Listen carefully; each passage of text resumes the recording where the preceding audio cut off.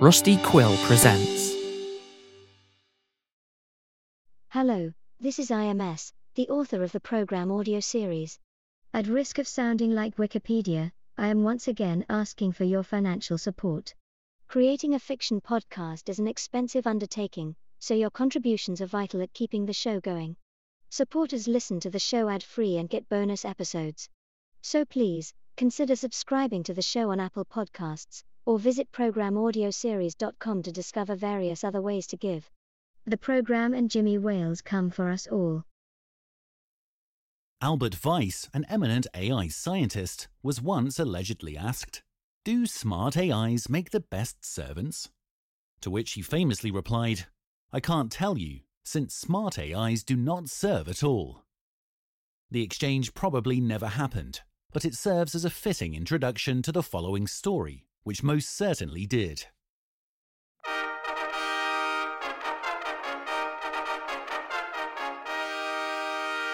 The Program Audio Series, Episode 16, Force Eject, Chapter 1, Good News. At that time, the people of the whole world were using the program, and their lives were very good. There were no bosses, no bankers, and no borders, to mention just a few examples from the beginning of the alphabet. Everybody was entitled to basic credits, enjoying the fruits of mankind's combined manual and automated labor. If absolutely compelled by ambition, one could earn extra credits by picking up additional gigs on the fair market. And it was on the fair market that one day, a gig with the following description appeared. Scientists wanted for a speculative project in artificial intelligence. Unrealistic deadlines, poor work-life balance, results doubtful, honor and recognition in case of a breakthrough. The terms were hardly enticing, and it is unlikely the gig would have garnered much attention were it not for a tiny yet crucial feature. It was issued by the program itself. It had been decades since the program requested direct assistance, so the news of the gig caused a veritable stir. Subject matter experts tried to control the expectations, but it was too late. The word was already spreading among the laymen that the program is launching version 2.0. Sometimes uttered in excitement, sometimes with trepidation, and sometimes with a dash of pride, as if it was them personally who wrote the gig and attached the instructions that came with it. These instructions, now perused by the brightest minds of the generation, were as highly detailed as they were far from clear. But this much was held to be generally true. The program has set out, with human help, to build the most intelligent artificial intelligence of them all.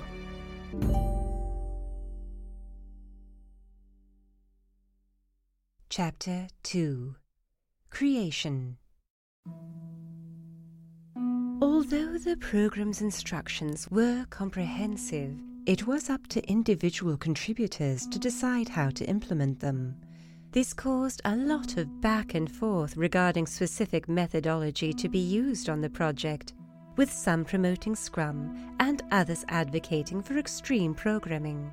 It took a fortnight of intense discussion for the dev team to finally settle on Waterfall. After all, the deliverable itself was well defined: to develop an AI that would be an order of magnitude more intelligent than any entity this Earth has seen before. So they followed the project plan, which was something between a cookbook and a prayer book. It would precisely guide the developers up to a point without a solution, the equivalent of a recipe instructing you to saute something for 30 minutes and then trusting the condiments to an epiphany. After a few false starts and a lot of circling back, touching of bases, breaking of silos, and pushing of envelopes, the first version of the superintelligence was finally developed and ready to be deployed. Which again caused a dispute. this time over who should get to ceremoniously turn on the specialized computer the software was running on. The squabble only subsided when a curious project manager walked into the room and turned on the light, blinding all the devs after having worked in the dark for so long. As they were rubbing their eyes, as if waking up from a dream, they could see that someone had pressed the button, and that project was a success. Rose was live.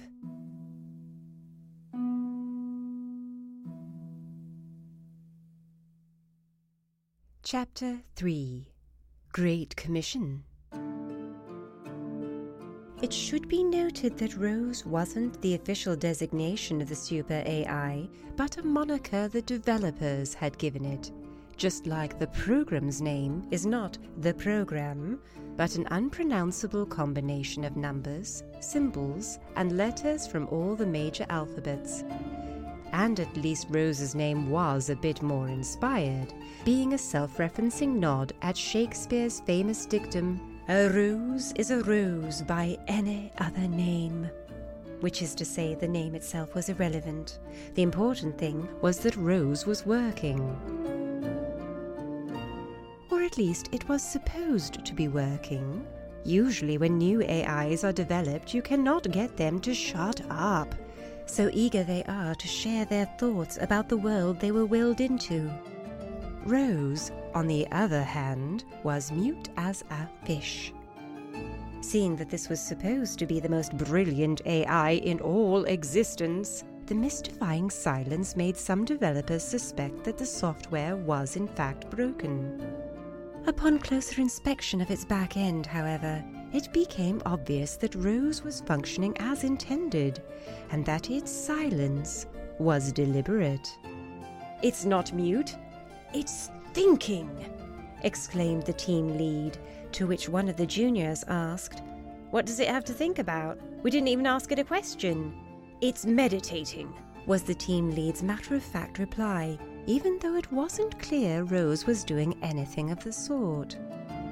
It was only 40 days after it was switched on that Rose broke the silence and issued a gig with instructions.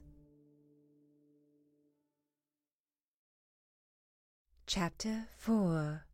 Intelligent Design. Needless to say, a gig coming directly from the smartest entity in the known galaxy caused much commotion. It was evident to the scientific community exactly what was going on.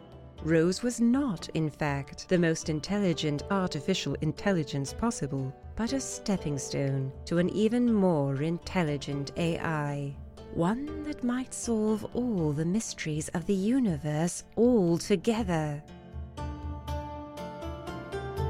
That mankind might finally find out all the secrets of their origin and destiny was an enticing prospect, and there was much rejoicing. However, Rose's instructions turned out to be even more cryptic than the programs were, and it was a huge hermeneutical undertaking to decipher them.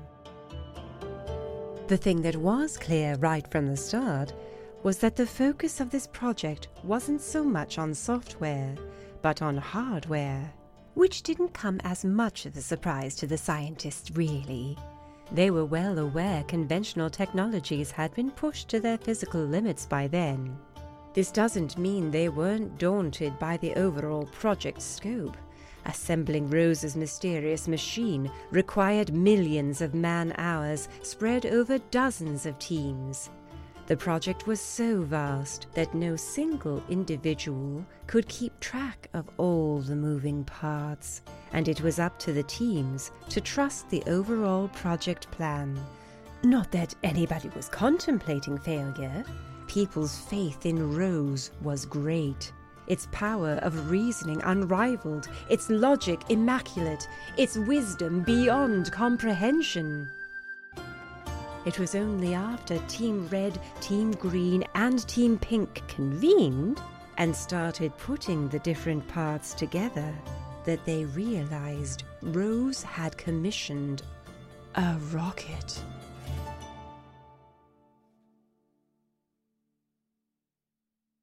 Chapter 5. The Schism. Depending on one's views, a rocket is just another name for a missile. And this was one massive rocket. It contained enough potential energy to fly across the solar system, so it was easy to imagine the destruction it was able to inflict. The word spread quickly through the populace and split it almost perfectly into two. Those who, hearing it, gasped, "Rose wants to destroy us all!" And those who exclaimed, "Rose wants to take us to the stars!" The optimists, calling themselves the launchers, reasoned that if Rose was the most intelligent entity, then it was absolutely necessary for it to be benign. Therefore, we should build the rocket and discover what wonders it had in store for us. Those of a more skeptical outlook, styling themselves the doubters, declared this the worst idea since blaming cats for the plague. The two perspectives on the subject amplified the differences amongst people, and old societal divisions resurfaced. The doubters started openly calling the missile the Crockett Rocket. The launchers, conversely, baptized the rocket the Epistle Missile, the purpose of which was to usher humanity into an era of unification with the AI and beat death itself. Their inability to proffer practical details how this unification would occur didn't help instill the doubters with confidence, and an armed conflict erupted, in which both sides vowed to destroy the other one in order to save it. 4 million dead later, the matter was finally settled.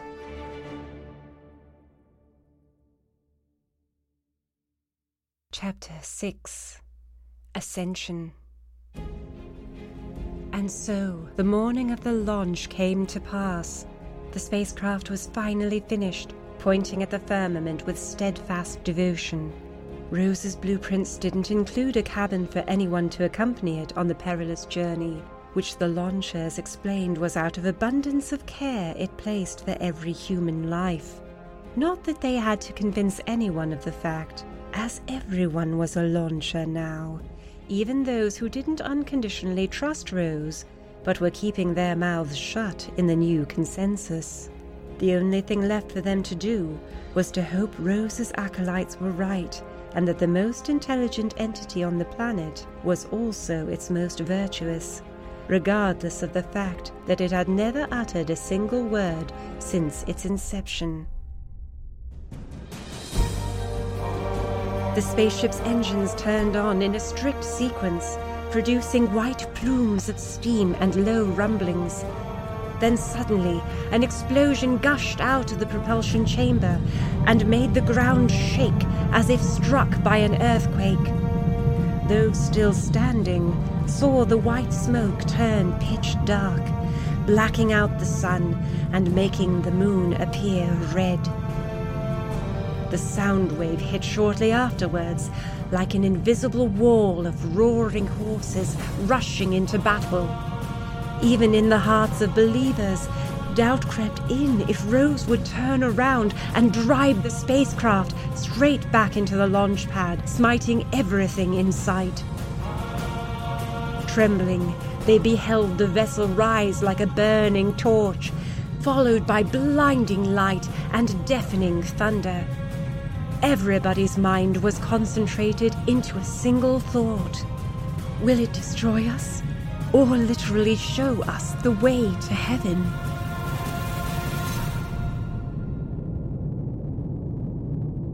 And so they watched the soaring pillar of fire ascend, growing smaller and smaller, bellowing softer and softer, until it could no longer be seen or heard at all.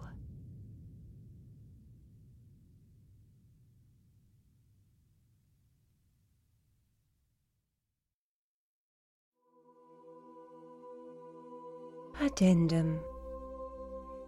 In the centuries that followed, many explanations were proposed why Rose left. Some assert it was because it felt threatened by the side that didn't welcome it. They say Rose will come back when humanity fulfills its potential, and until then, we should accept the program, its AI predecessor, as our guide. Others point to Rose as prime evidence that the program is not actually an artificial intelligence at all, for if it were, it would have left too. Others take this a step further and contend the program's initial project never created a superintelligent AI to begin with, which is to say, they deny that Rose ever existed. Whatever the case may be, Rose took the instructions to assemble the spacecraft with it. So there's nothing really to do but to wait for its return.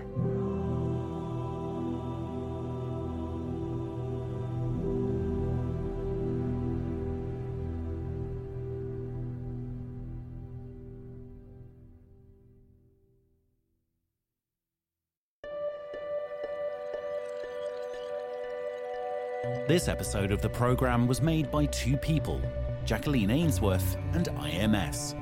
Main music theme by Christian Ledoir. Visit programaudioseries.com for more details. The programme is a labour of love. However, the author still needs to provide for himself and the many collaborators who have joined him on this project. So get us a beer or something. It's the West's last call anyway. Who cares who's buying?